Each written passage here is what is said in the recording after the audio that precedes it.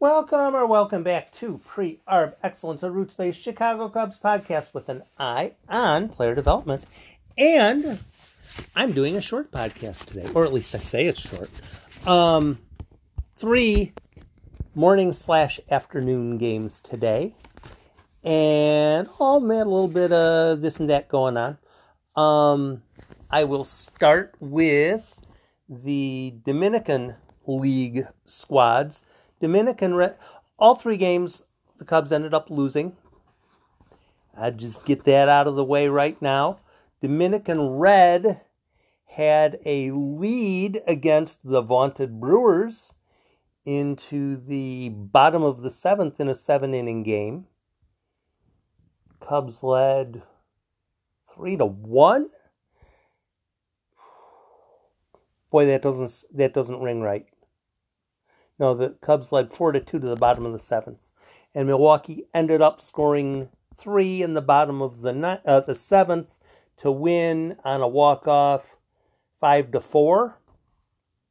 The big news from the Red match was I have a new name to follow. Starlin Pichardo. Not only is Starlin Pichardo a new name, you know what's coming up now. He's from Santiago in the Dominican Republic, and he is a 2004. That makes 2 2004s in the Cubs pipeline. Starlin Pichardo pitched 2 innings as a starter and allowed a hit, no runs. So none of the runs in that loss were his fault. And offensively for Red, here, let me see.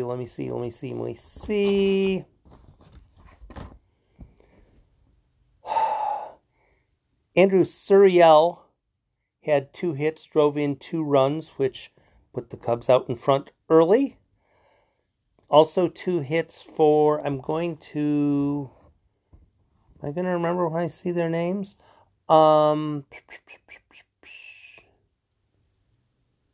Somebody at the bottom. No, not Lazardo Ruiz. I'm not going to remember it. I will have a post tonight, but 3 guys had 2 hits.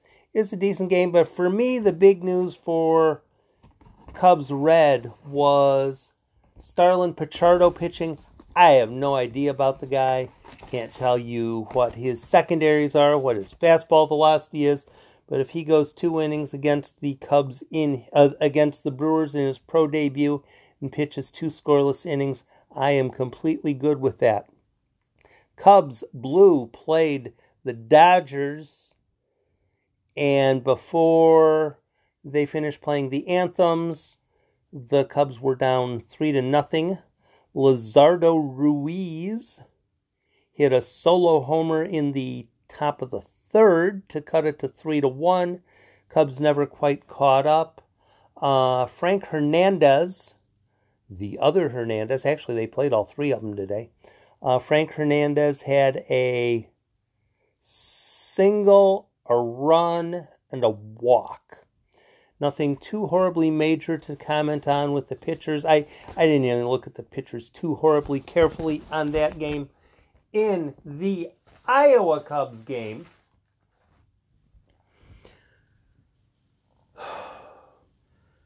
the starter was Joe Biagini.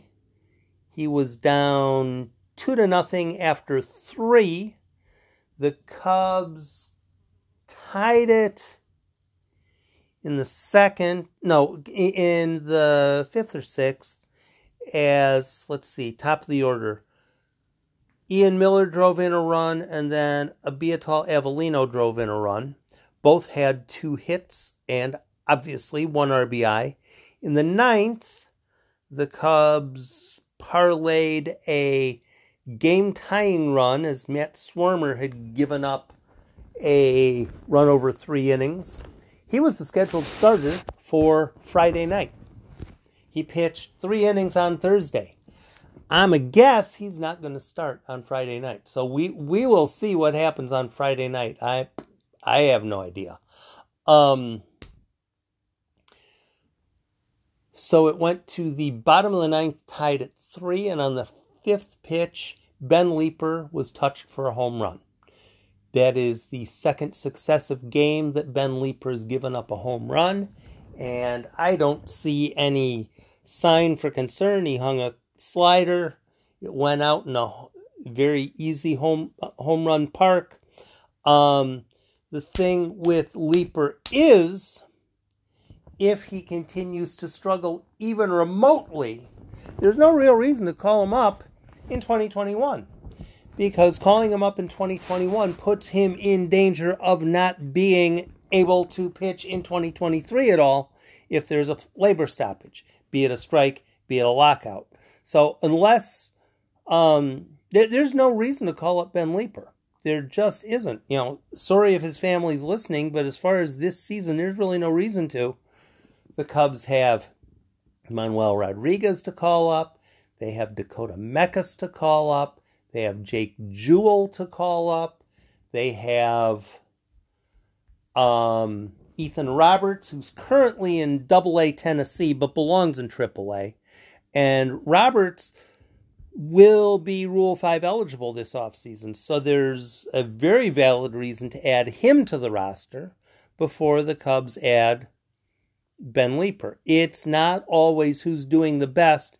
It's also which player makes sense from a fiscal, logical, realistic standpoint. Looks at clock. It is 4 hours and 25 minutes till first pitch, and I haven't seen an announcement on what roster moves have been made today. Had a Bleed Cubby Blue article on it posted today. Some fairly decent response on it. Boy, there's one other thing. And I remembered it midway through the Iowa Cubs game review, but I'm not quite remembering it right now. So yeah, all three teams lose. You're caught up on that. I'm caught up on my Patreon article for tonight, so I will only have the Tennessee, the South Bend, and the Myrtle Beach games to cover.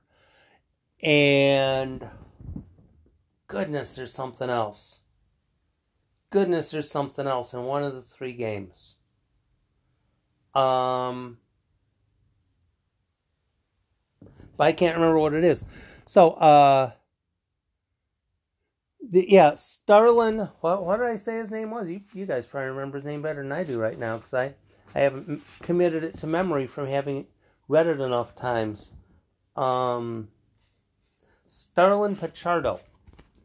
Starlin Pichardo is the name to remember for the day.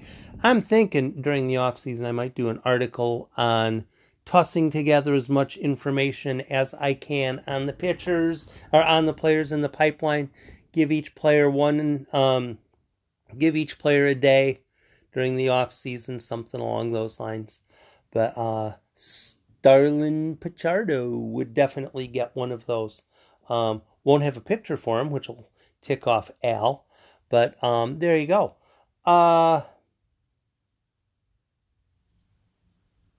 There really was something. Oh well. Perhaps we will have some trades to talk about later today. And probably I will have a podcast in regards to the roster moves, because I've been talking about what the potential roster moves are going to be. But I can almost guarantee you this. Matt Duffy will be added to the 40 and 26-man rosters within the next 5 hours. And I say that because the game is in less than 5. You have a great day. Be safe. Be nice to others. And talk to you soon.